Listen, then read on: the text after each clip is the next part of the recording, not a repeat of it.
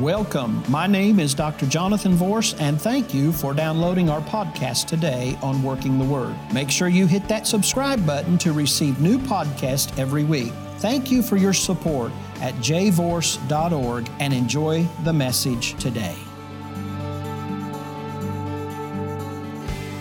Let's just pray. Father, we come to you today. We thank you for the opportunity that we have to break the bread of life. Touch me to be able to effectively communicate your word today, I pray. Touch the ears of the hearers to hear. In Jesus' name, amen. Luke chapter 10, verses 1 through 16 is what we're going to be working on here this morning. And we'll just kind of read it as we go along rather than read through it and then go back and work on it. As I was studying this, it's like the Lord just opened my eyes to see Jesus was an organizational genius. Look at your neighbor and say, God's pretty smart. God's pretty smart. Jesus was an organizational genius, and our study today will deal with Jesus training 70 people on how to be his advance team for future ministry locations, and we see that in verse number 1.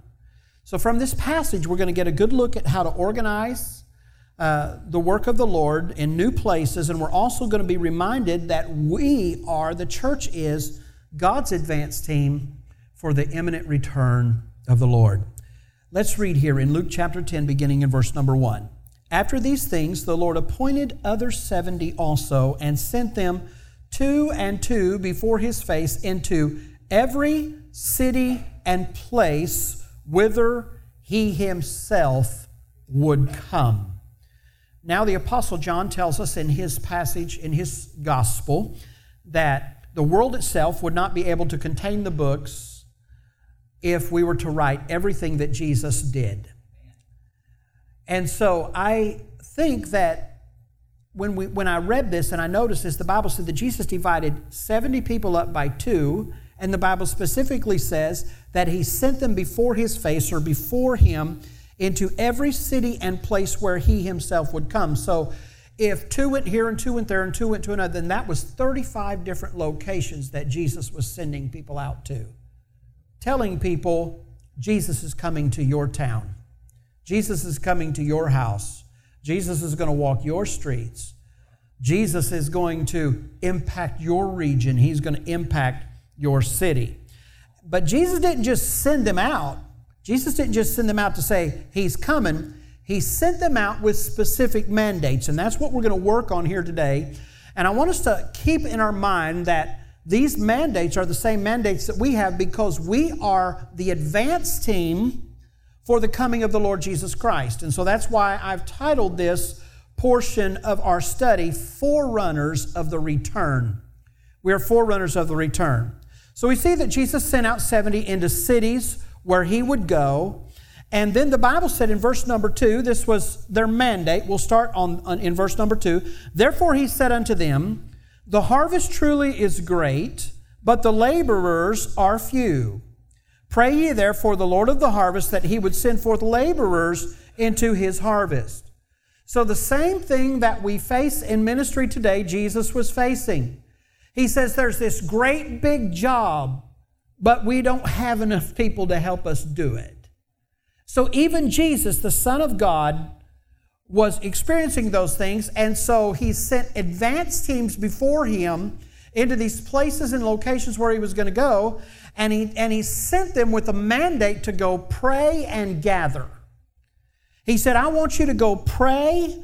I want you to go. The harvest is great. I want you to go pray that the Lord of the harvest would send for laborers into his harvest. I really like what Doug Small said when he was here a couple of years ago. He made this statement, and it has stuck with me. It stuck to me like glue. He said, you don't need a praying ministry, you need a praying church. And then he began to expound on that. He said every church tries to have a men's ministry. They try to have a women's ministry. They try to have a children's ministry. They try to have a youth ministry. They try to have an evangelist ministry. And they try to have a prayer ministry. He said, no. He said the men's ministry should have a prayer ministry, and the women's ministry should have a prayer ministry, and the kids' ministry should have a prayer ministry, and the evangelistic team should have a prayer ministry, and every area of your church should be bathed in prayer. So we should be a praying church. You want some scripture for that? What did Jesus say His house should be called? The house of prayer. That's right. So the primary purpose of a local body of believers is to pray and do spiritual warfare over their community. Now, we evangelize, we preach, we teach, we train disciples. The Bible teaches us to do all of that. But before we do anything else, we should pray. What is lacking in most churches today? But Jesus said we're supposed to be a house of prayer. So we get together and we do everything but what Jesus said we should do. Right? The average church today, I read the other day, the average church today has a service of about 1 hour and 15 to 1 hour and 30 minutes. That would be us. And they spend 1 minute and 40 seconds in prayer. And I said, Lord, oh my goodness, we need to think about this, don't we? Jesus sent these advanced teams forward, and the first thing He told them, He said, I want you to pray. I want you to establish purpose. I want you to gather laborers together, and I want those laborers to begin to pray. When we pray, we prepare the way. And then we go to verse number 3, and the Bible says, go your ways, behold, I send you forth as lambs among wolves. So He was telling them, you need to be discerning. Not everything that glitters is gold, and not everything that goes bah is a sheep. I've learned that through the years. 3 kinds of people in the church. You got the sheep, you got the goats, you got the wolves. The sheep you lead, you guide, you direct. They want to be part of a body. They want to work together. They want to be part of the flock. The goats come in, and everything you say to them, they'll say, yes, but. And so they butt this, and they butt that. They butt this, they butt that. And they're just goats. And they're going to come and they're going to say, well, the Lord sent me here. Hallelujah, hallelujah. And 3 months down the road, the Lord sent me here. 6 months down the road, well, the Lord sent me here. A year down the road, the Lord's leading me somewhere else. You know why? Because their butts weren't approved. But this, but that, but this, but that. And so I just need to go somewhere where people recognize the gift in me. I just need to go somewhere where people respect the anointing. What anointing? The butt anointing? But this, but that, but this, but that. And then there's wolves, and these are people that come in and they just try to create trouble from the word go. And, we just need to, we love everybody and we try to accept everybody, but if they're going to hurt sheep, I just have the gift of goodbye. I don't want you to be hurt. I want you to be helped. I want you to be loved on. I want you to feel good about being a part of the body of Christ. And so Jesus was telling them, I'm going to send you forth as lambs among wolves. And so you need to be very discerning, because everyone that comes up to you is not going to be of you. The Bible said they came in among us and they went out from among us because they were not of us. That's what the Scripture says. And so be very discerning. Now let me bring this down to where we live. You don't need to let everybody that comes along into your life. Hello? Come on, I'm a pastor. I'm not an evangelist, so I'm going to teach you what the Word says. I'm going to try to help you grow in the Lord and enjoy life a little bit, okay? You don't need to let everybody that comes along into your life. Listen to me, young people. I don't care how handsome he is, and I don't care how gorgeous she is. I don't care. Listen, there comes a time you marry that person, you're going to have to live with them too. You might have a little fun for a little while, but then you got to live with them for another 23 hours, another 22 hours out of that. You got to live with them. You have to live with them. And listen, I don't care how good looking they are. If they're hard to get along and if they're all about themselves, you need to run. You need to run from them, okay? Be very discerning. Be very, very discerning. Now I want to say to the rest of you, you need to be careful who you let into your life, because you become who you hang around. And so you need to hang around people that celebrate you, not tolerate you. You need to hang around people that believe in the anointing that's upon your life. You need to hang around people that's going to lift you up and build you up. But you also need to hang around people that's going to just say, let me tell you the truth here now. Even when it doesn't feel good, you still need to hang around people that care more about you than about what you're going to feel like if you need to hear the truth. You need to hang around people like that. So be very discerning in your life about that. And then we go to verse number 4. The Bible said, carry neither purse nor scrip nor shoes, and salute no man by the way. And if you go to verse 7, it says, and in the same house remain, eating and drinking such things as they give, for the laborer is worthy of his hire. Go not from house to house. So a lot of people say, well, this means that we should go and we should do ministry in poverty and all of that. I don't see that at all. I think what Jesus was saying is, I'm sending you out and I'm going to bring you back. Okay? So what I want you to do is I want you to go out, and I don't want you to have anything with you that's going to weigh you down, that's going to stop you from doing what I have sent you there to do. And then in verse number 7, the reason I read that was because the Bible told them specifically, do not go from house to house. Why? Because when you go into a new home, you have to adapt to that environment. And it takes a little while to adapt to that environment. And Jesus didn't want them going and staying in one person's home for 3 or 4 days and having to adapt. It'd take a day or two to adapt to that, and then go to someone else's home and take another day or two to adapt to that, and then go to another person's home and take another day or two to adapt to that. Jesus wanted them to not be cumbered about with very many things. He said, don't take a purse, don't take a script, don't worry about those things. Go to one house, stay at that house, get yourself adapted, and then go into the community and do what I've sent you there to do. Now, let me be very pastoral here and share just a few things with you that the Lord's kind of revealed to me on that. You have people that come along and they bounce from church to church. Okay? The problem with that is everywhere you go, you're going to have to adapt. And there's dry seasons everywhere you go. You plant a seed, there's always a dry season. And then there's a wet season, then there's a weeding season, and then there's harvest time. When you bounce from one place to the next because all of a sudden you're in a church that hit a dry patch for a little while, instead of getting together with people that care and praying through that thing and getting through it and helping God, instead of doing that, you just want to up and go somewhere the Spirit of God is moving, then guess what's going to happen? You're never, ever going to be able to experience your personal harvest. Because every time you uproot yourself and go somewhere else, then the whole process has to start again. And it's going to feel good, I promise you. If you leave here and go somewhere else, you're going to think that the new place that you went is probably the best place since sliced bread for about 6 months. Because you're on the honeymoon. And I can flow that back into my life too. Sometimes I get frustrated. And I'll be like, man, I could go to a different place. I could, but I learned a long time ago, the same devil that messes with you here is the same one that's going to show his face over there too.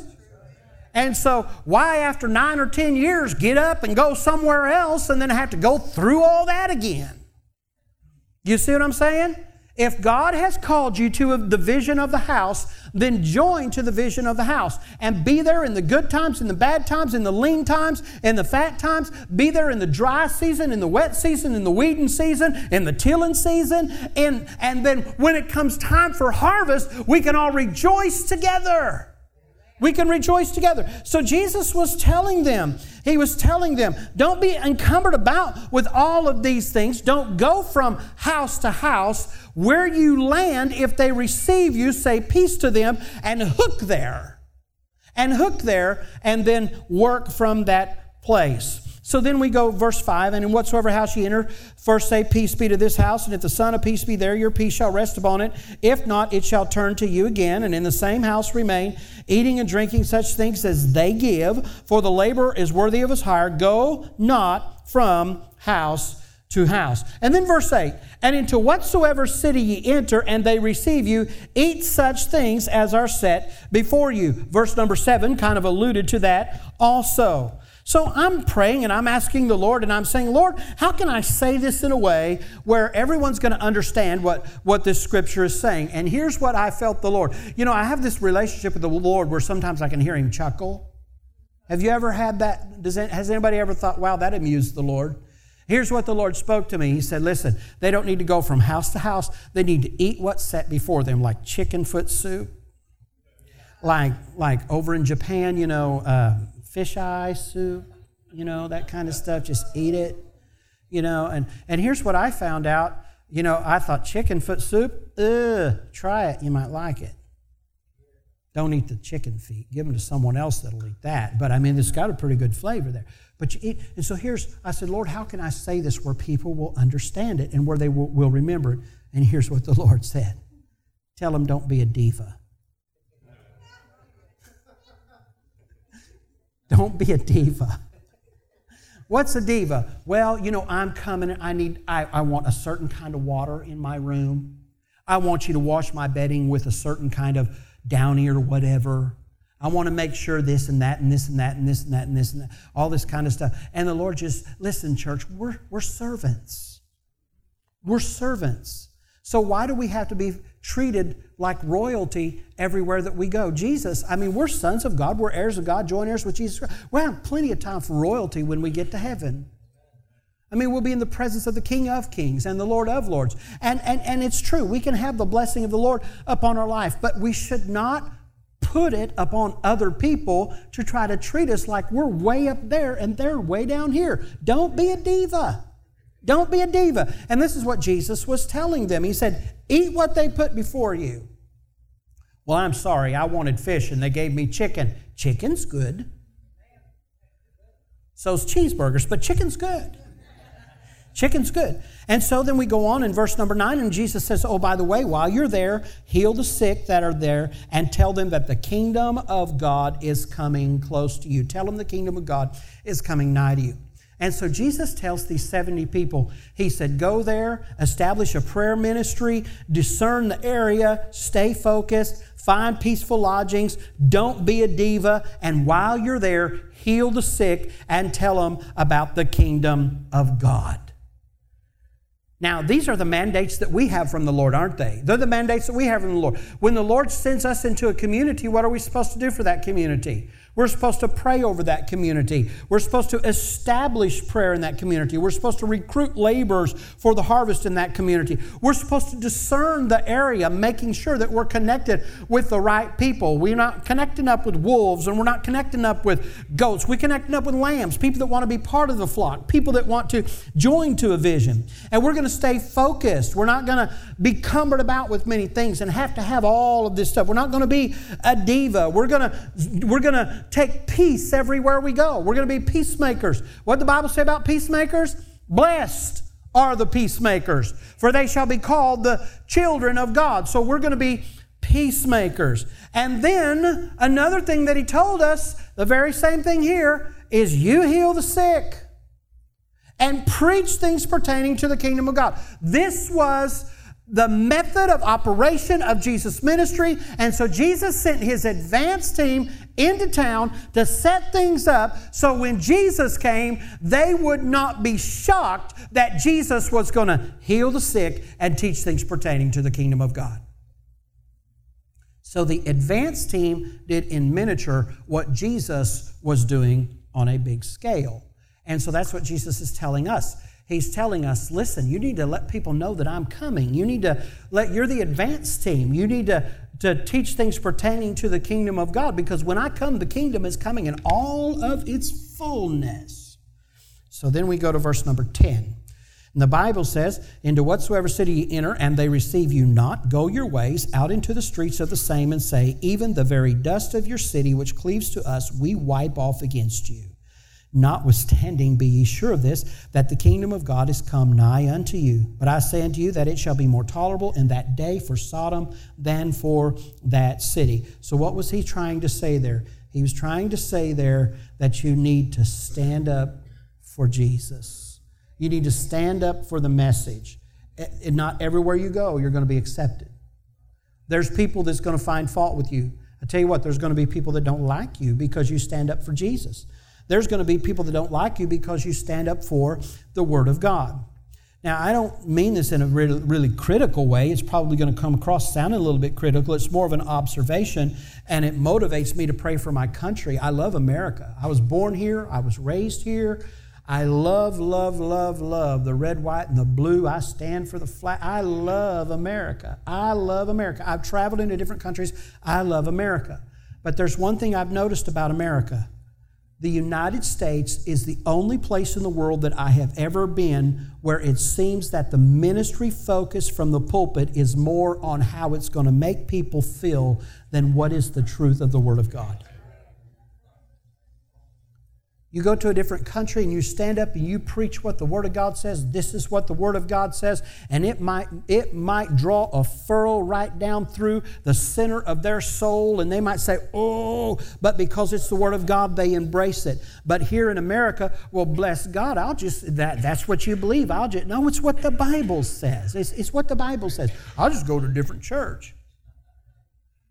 You know, and we got to lose that attitude in America. We have to lose that attitude. We have to say, Lord, there's something more powerful than me.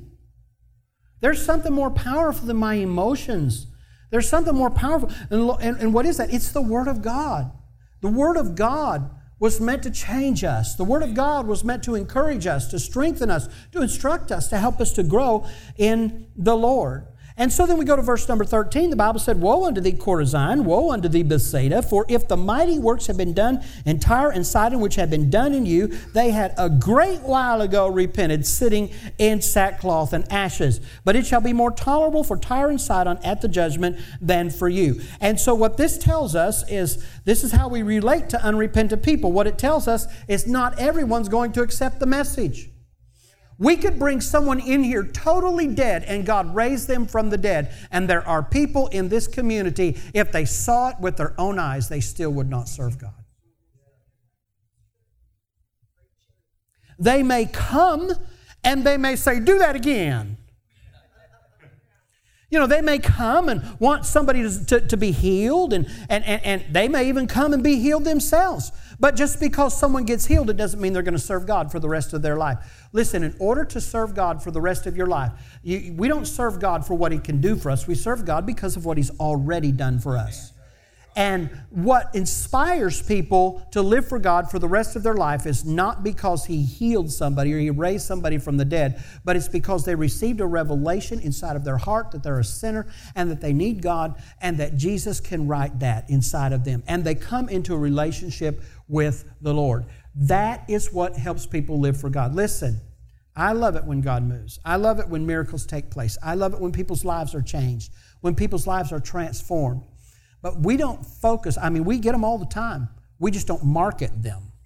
But we get them all of the time. We get testimonies all the time of miracles. And people say, well, you should tell more and people will come more and all of that kind of... No, I want people to be attracted to the Word of God. I want people to be attracted to Jesus. To Jesus. I don't want them coming because they think they get a miracle from me or get a miracle from me. I want them to be attracted to Jesus. And I learned a long time ago, God can raise someone from the dead, and that still doesn't mean that everyone in the house is going to serve God. You know why?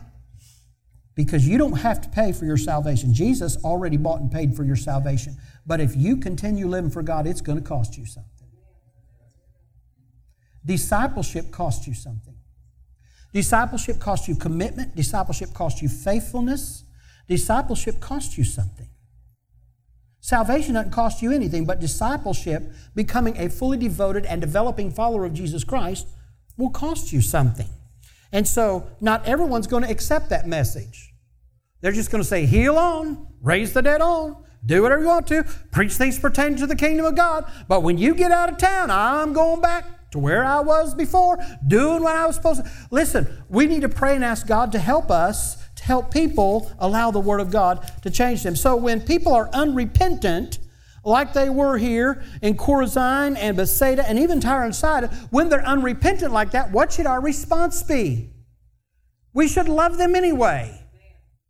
Here's the thing. Our responsibility as a Christian is to live out our faith in such a way that people will be attracted to follow Jesus.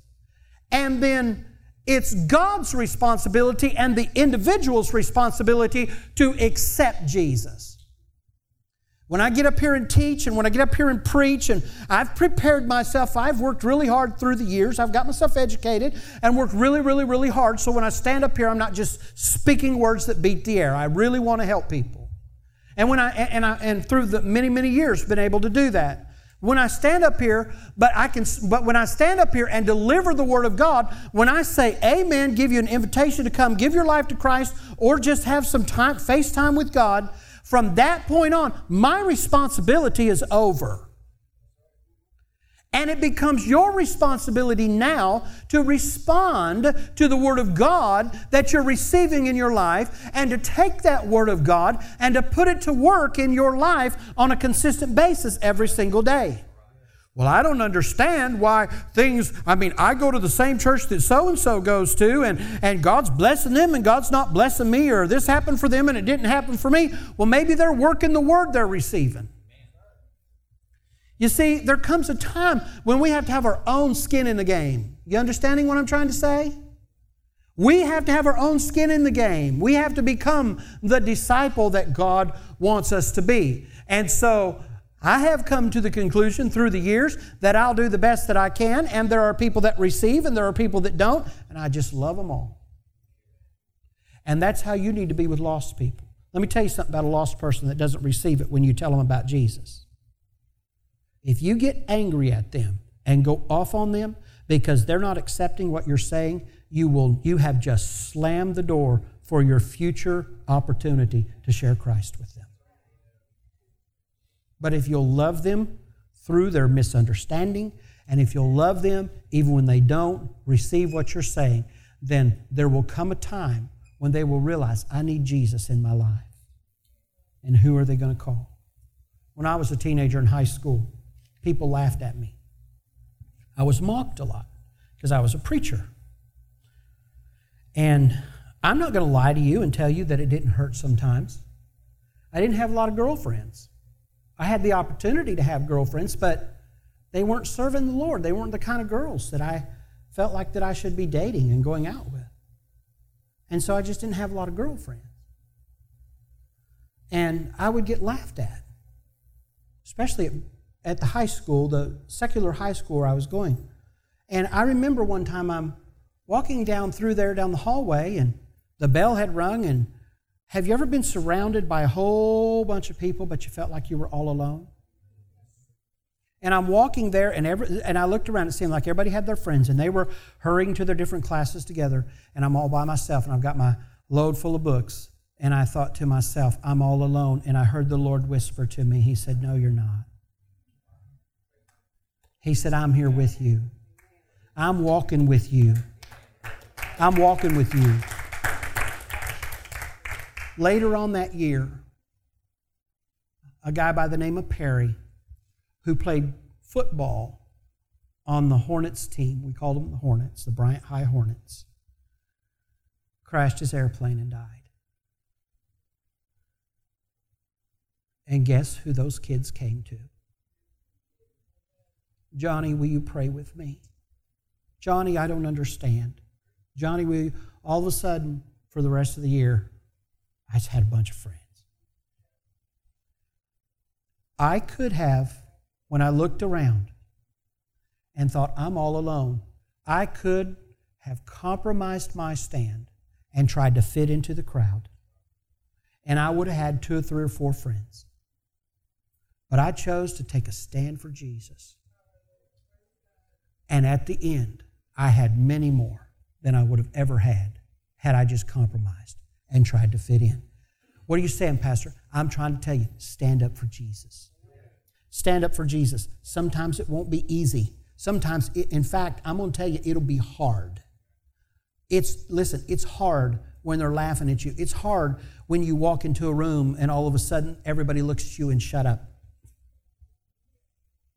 I mean, I'm just bold enough to say, well, just carry on. Maybe I'd be interested in what you're saying. I don't care. Go ahead. But it's hard.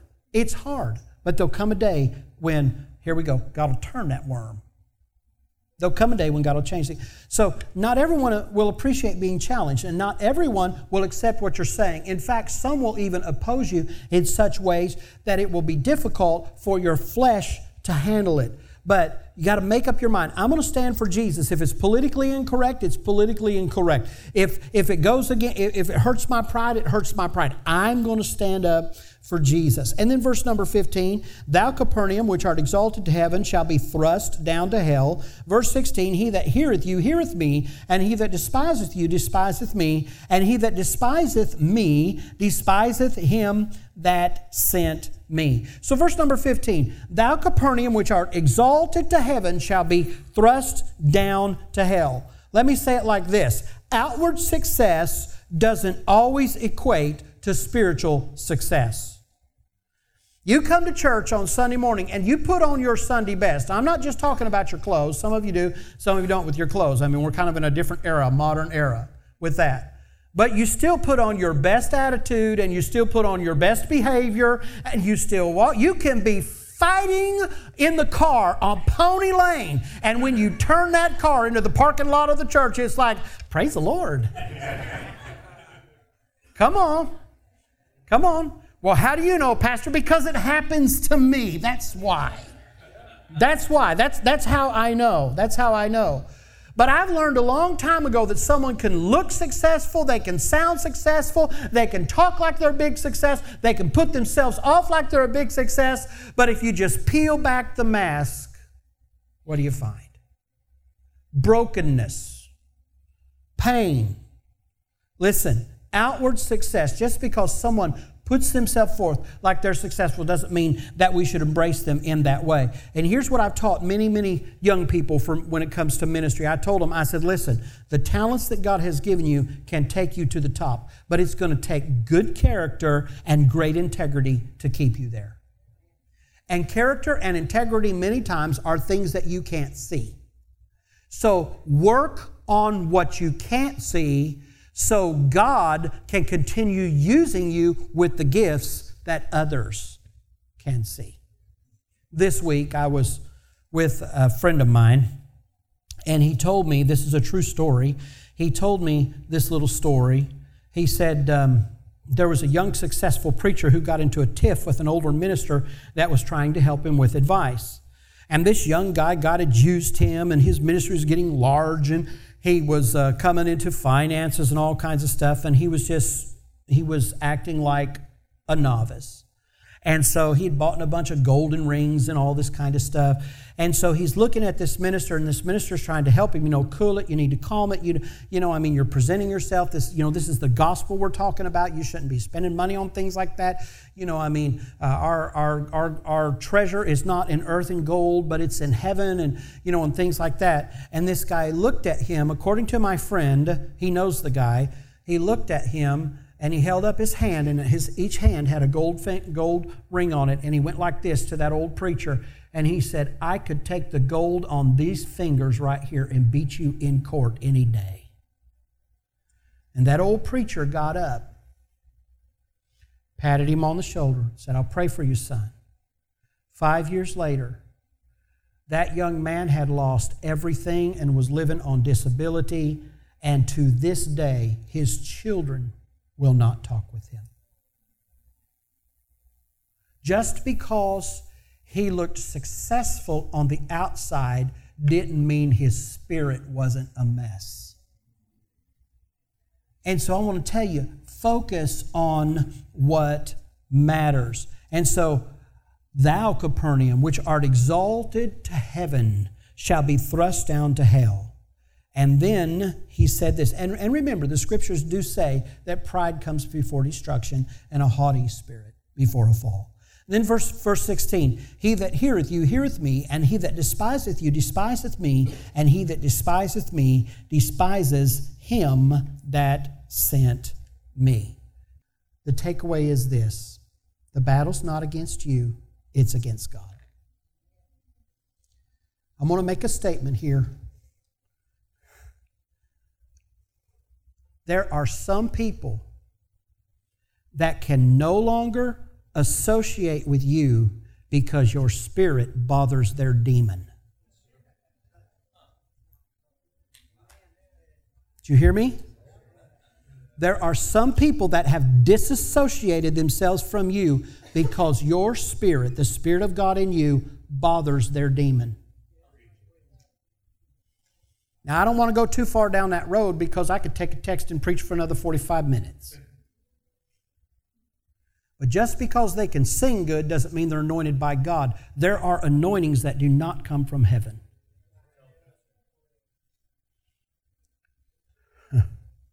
Oh, Jesus. So the battle's not against you. It's against the God in you.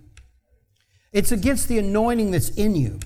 It's against the fruit that will be brought to account because you said, you know what, I'm going to live for God. I'm going to be a Christian, and I'm going to be a disciple, and I'm going to be a fruit-bearing Christian. I'm going to do what the Word of God says. I'm going to keep my spirit right. I'm going to keep my character right. And so the Bible said some will despise you. And don't take that personal. Don't take it personal when people despise you. In fact, the Bible said in the last days that people would not like you because you call yourself by the name Jesus. So don't take it personal when people despise you. It's just par for the course. Just say, Lord, so what do I do when people are despising me, when people are fighting me? Here's what you do. You don't focus on their version of your despicable me. Okay? What you do is you focus on whatsoever things are true, whatsoever things are honest, whatsoever things are just, whatsoever things are peaceful. We could go down the list, and then the Bible says, if there be any virtue and there be any praise, think on these things. So if they add power to you, if they're praiseworthy, if they lift you up, if they strengthen you, if they encourage you, those are the things that you focus on. The farther you get along the road living for God, the more the enemy is going to come against you. I had Joseph Larson in the car with me yesterday, and we were headed down to the airport to drop him off, and we were talking about a few things, and you know, he's this tall, but he's the age of my son. He's 25 years old, and I just love him and his little wife. They're just precious, sweet young people that love God, and they're serving God and working for the Lord. And of course, you know, he's on television all around the world and, you know, singing there and all of that. And so there are some people that just don't like him. He doesn't just get fan mail, he gets hate mail too. At 25 years old. And here's what I told him. I said, don't worry about it. The brighter the light, the more bugs you attract. I said, God will shine through you. And I said, you're going to attract a whole lot of people. People are attracted to the light. And I said, it feels good when people of like precious faith are attracted to us because we draw strength from them and they're our brothers and they're our sisters and we're all the body of Christ. I said, but the brighter your light shines, there's also going to be people that are going to be attracted and they're going to come around and they're going to be wolves in sheep's clothing. And they're attracting for the wrong reason. You see, here's the thing. The devil is not after you. He's after what you can produce. The devil will leave you alone if he's satisfied that you'll never, ever try to win anyone else to Jesus for the rest of your life. He'll never mess with you again.